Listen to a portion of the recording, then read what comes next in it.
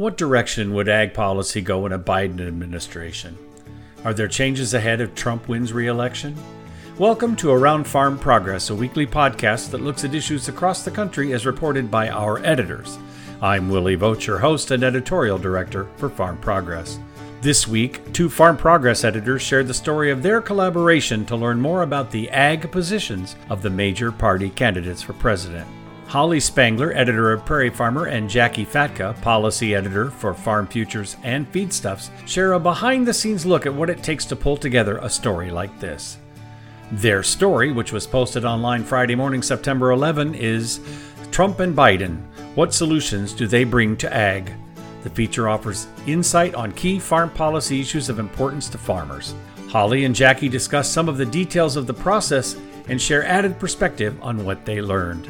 Note, this is the first time we've had three people on the microphone at the same time, and it worked out well.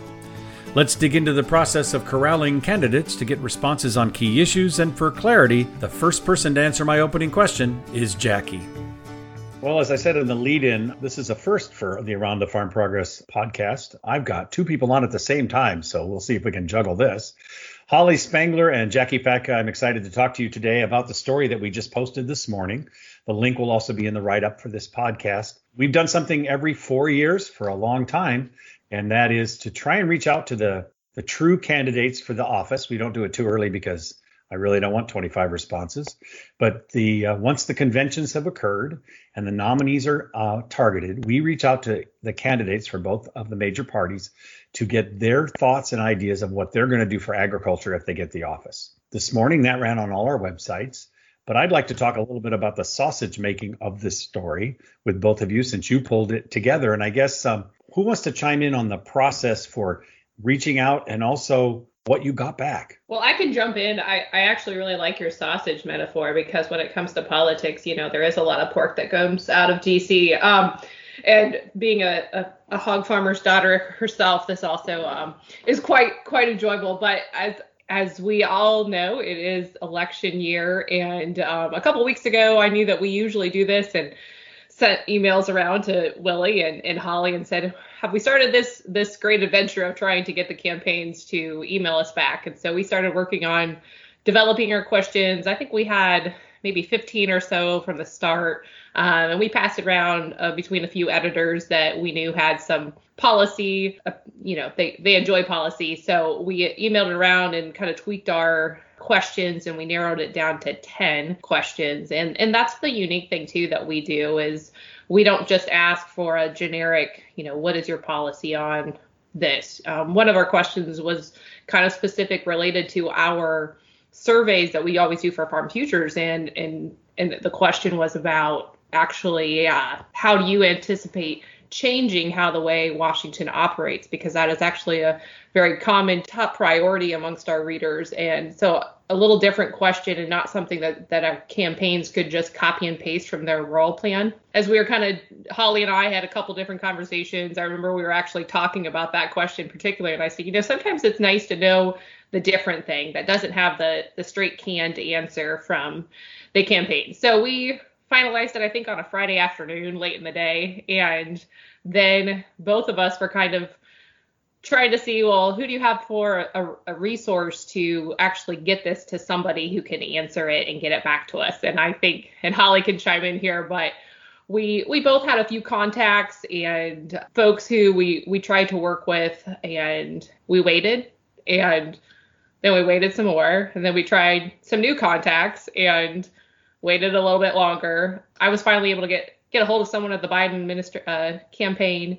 and actually very, very late in the game on the Republican side, actually Trump's national director of communications for the Trump campaign used to actually be the director of communications at USDA.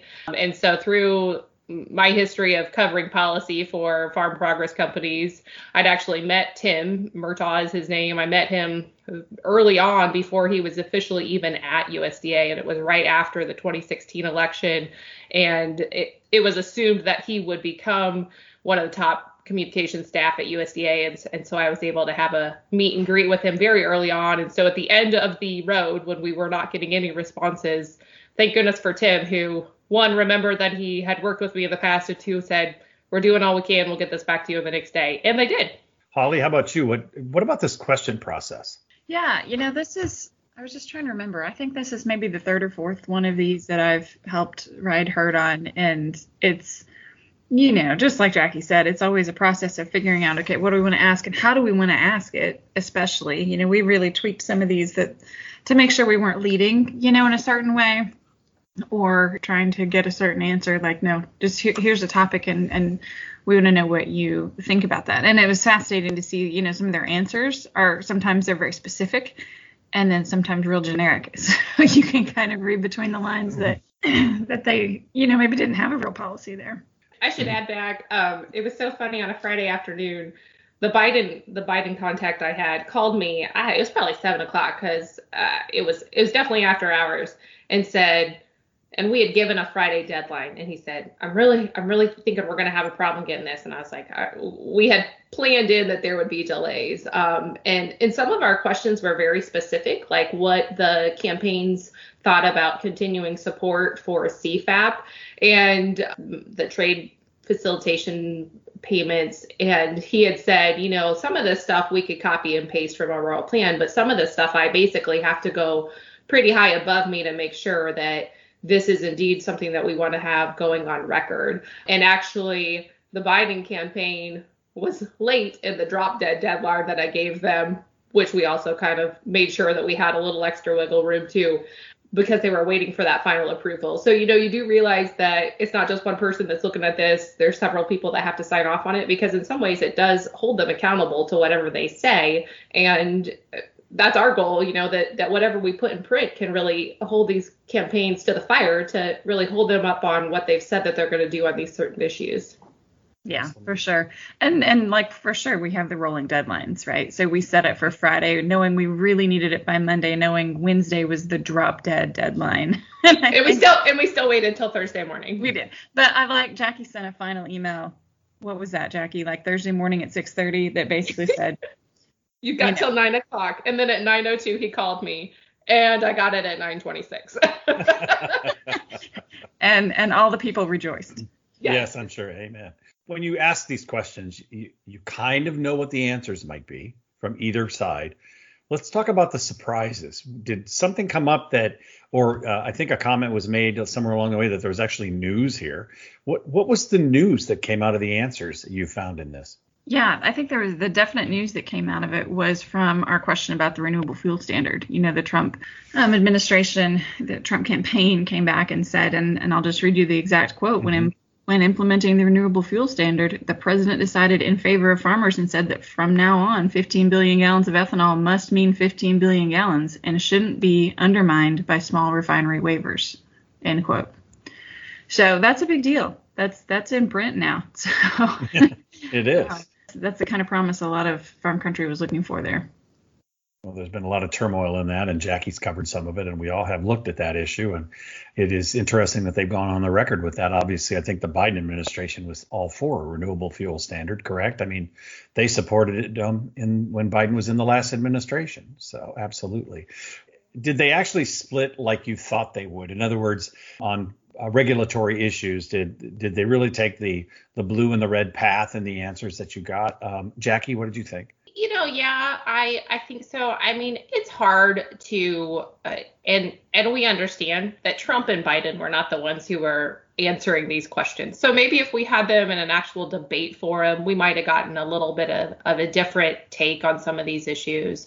And I mean, you did see the kind of pointing fingers at one another of, if this was to happen, the Biden administration would do this. And we didn't do this in some of our version because we kind of try to make sure that as we are taking, we will have the full response from each campaign available online. But for print, we could not publish the 3,000 some words from almost each of them on what they were looking at. And I mean, there were some times that I'd look at a question and I was like, did they answer this question right? Because it didn't really answer the question. And wait a second, that's not what I was asked about. Because we asked some questions about the COVID response, but actually we got some answers that for the COVID thing in a different question that didn't really make as much sense. It was about national security, actually, and which that does kind of coincide. But I think, and like we asked a question about climate change. The question was, how do you plan to partner with farmers in addressing the climate change? And the full answer from Trump really went after kind of the OCM type policy that could have come out from the new Green Deal and what could come out from that. And but then we also saw kind of throughout both, they say they're going to listen. I think, when it comes to regulations, that's something that has really been a cornerstone of the Trump administration, and really deregulation as a cornerstone of what they're doing. And Biden's response was, far too often regulatory policy has been a partisan political tool. And so, maybe that tone is a different one that Biden would take than the approach that we saw that could have come in 2016 if Hillary Clinton was elected. I know that was a blog that I wrote in 2016 because the regulatory approach of Republicans and Democrats is usually different, but it doesn't necessarily have to be. And so maybe some of the progress that's been made on the regulatory front, maybe there is some improvement there for the other side. So, I think, it's politics. Politics always creates answers that you make you scratch your head on, especially when it comes to policy. I always joke that, and I think I even said this to Holly as we were frustrated with not getting responses back. My title is policy editor for all of our publications. I like policy. I don't like politics. And sometimes politics gets in the way of good policy. And so all these questions are specifically focused on policies. How do these policies, how will they impact farmers? And fortunately, good policy usually comes from bipartisanship. And that's always should be the goal of having good policy that creates benefits for everyone, because we're not a nation of Republicans or a nation of Democrats. We are a nation of Americans. And so coming up with solutions is sometimes a little more difficult to find in the political arena. I love that, Jackie. That makes so much sense. We, and like some of the questions that, we sent out, that Jackie referenced that we maybe didn't have an actual answer to. One of those was looking at federal healthcare policy. We asked them, what changes could improve federal healthcare policy for rural Americans. And I mean, we kind of got an answer from the Biden campaign, in terms of, he said they were not going to eliminate the Affordable Care Act. They're going to build on it. But they kind of started out talking about rural hospitals and keeping rural hospitals open, and then kind of use that as a way to slide into the Affordable Care Act. And then also talked about doubling funding for community health centers. The Trump side talked about bridging the internet divide, which was one of those answers I started reading and thought, well, is this about healthcare policy? That's what they answered. That's what they said. And then they went on to talk about, increasing funding for mental health needs and opioid, epidemics. So, we maybe didn't get what we were hoping for there, which was a real look at what is health insurance costing farmers, costing self-employed people, but also maybe not necessarily surprised at the answers we got either. When you get into the policy and the politics of national health care, it's becoming a new third rail that touching it is deadly. And I think that that may be where both sides are, which could be good news in the partisan debate that will happen after the election, is that we do have a healthcare issue in this country. And perhaps because no one wants to just dive in with an idea, no one will go in with one idea. Maybe we'll be able to work something out. That would be interesting to see. That's for sure. We are asking a lot of questions. A lot of groups, I think, probably just send in the 10 questions that you can almost pull off the internet and they can answer. On rural policy, we were asking about farmers. I think we talk about the red and the blue and the middle and the flyover states. We got to remember farmers represent less than 1% of the population in this country. And so we have to make our voice known. But do you get the sense from this that they are paying attention to farmers when you got the answers back? I think that's interesting. I think, we both noted there's not a lot of incentive for either of these campaigns to answer these questions to us, right? Because as you say, we are here at 1% of the population. That's not a voting bloc by any means. And I think it's pretty widely held that a lot of farm country, is planning to vote for Trump. So again, whether, they're ahead or behind, there's not a lot of incentive. But I thought it was interesting, that they did at least respond.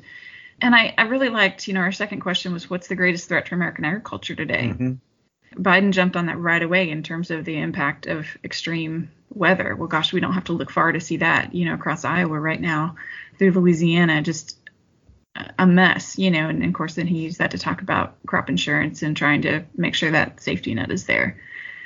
Trump's side, went more to the food chain and COVID outbreaks and what they could do, in terms of maintaining the food supply and that kind of thing. So it goes to what we're doing, but maybe not to the specifics of what, a farmer's facing day to day. Interestingly, they're both a whole answer together. Mm-hmm. Isn't that funny? I mean, yes. if everybody would listen to each other, that's a really good whole answer. Exactly. Yeah, kind of, to me, because we do need to look at and climate change is that's a different debate. But the other side of it is, thank gosh, no one wants to get rid of crop insurance, which has evolved into one of the better disaster programs that we've ever had. Right, Jackie? I mean, over time, that has evolved into something that's kind of kept us from making radical disaster payments. It's a known cost until the last 2 years, thanks to trade wars. But I think that's a very interesting answer, Holly, on number 2, in terms of if you put them together, that's actually kind of a nice policy. Kind of funny.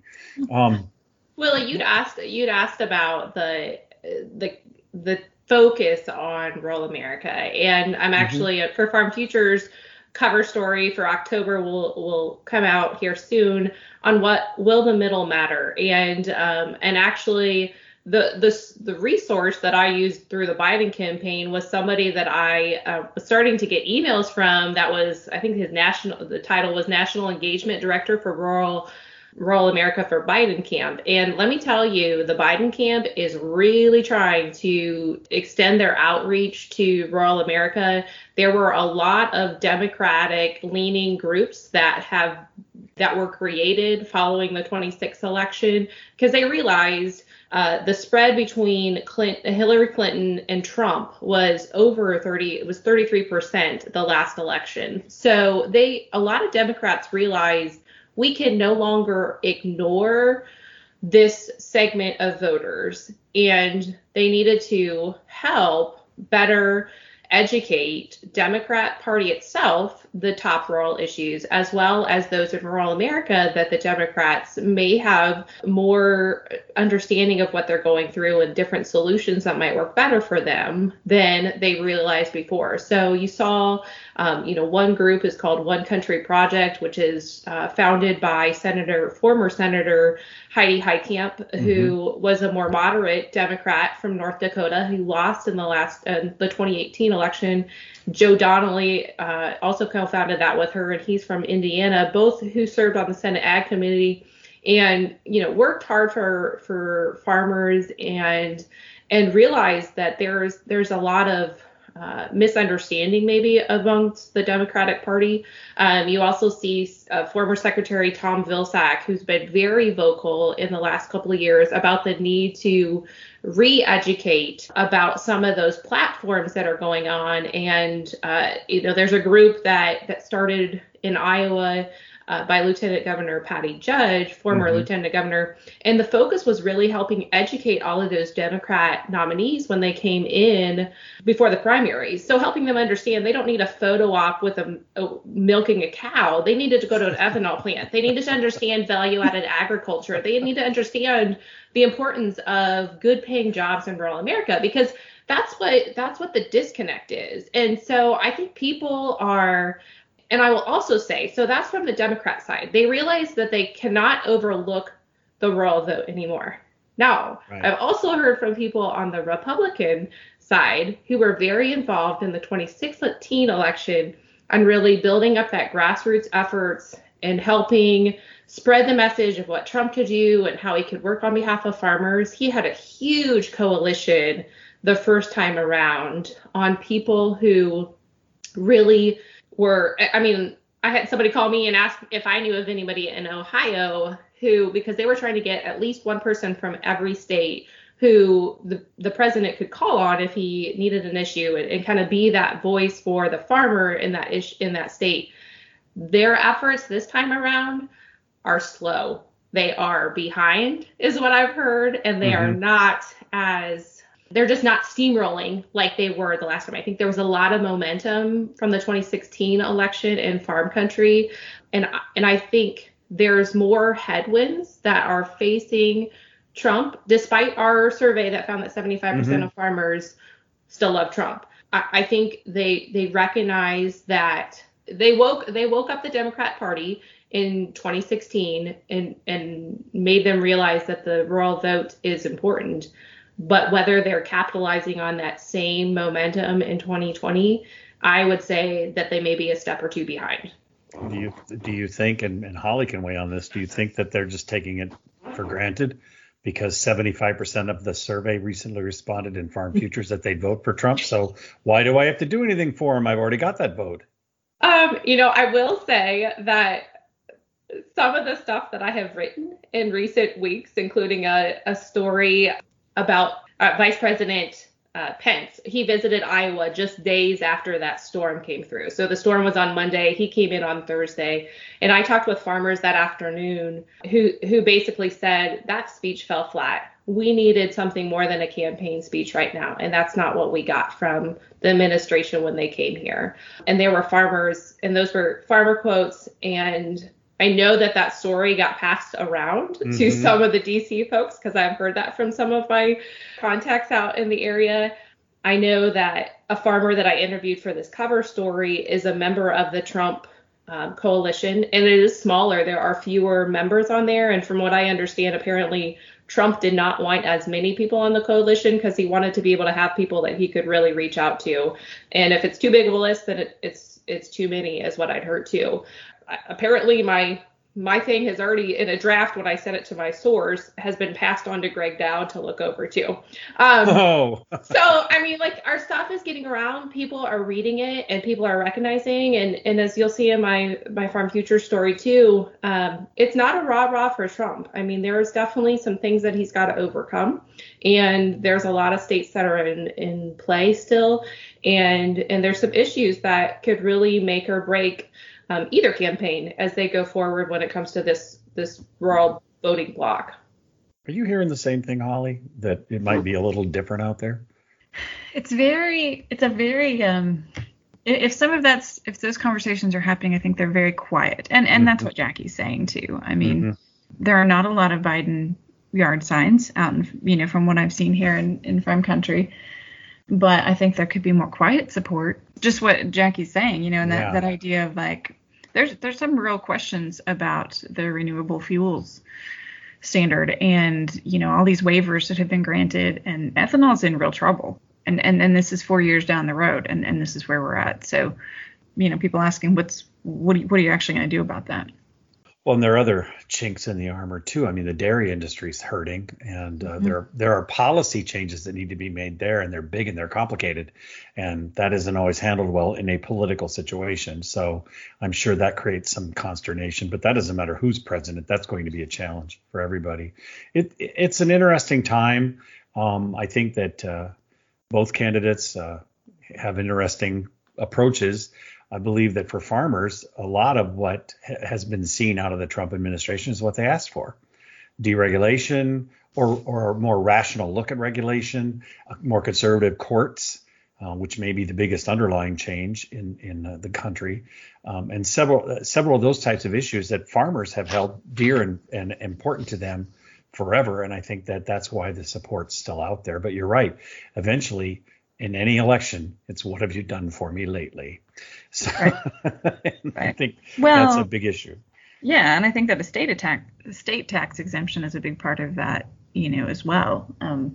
Jackie, you remember when we've been at, the American Farm Bureau meetings when Trump has spoken, when he talks about eliminating the estate tax, there's a huge round of applause to that, standing ovations for minutes on end.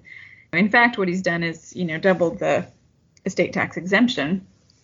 And now he's talking about wanting to make it permanent, which I was just interviewing an estate tax attorney this morning who was talking about, there is nothing permanent. We say in air quotes, in politics, like it's permanent till the next person changes it. So, but at least making those so they would not phase out at some point.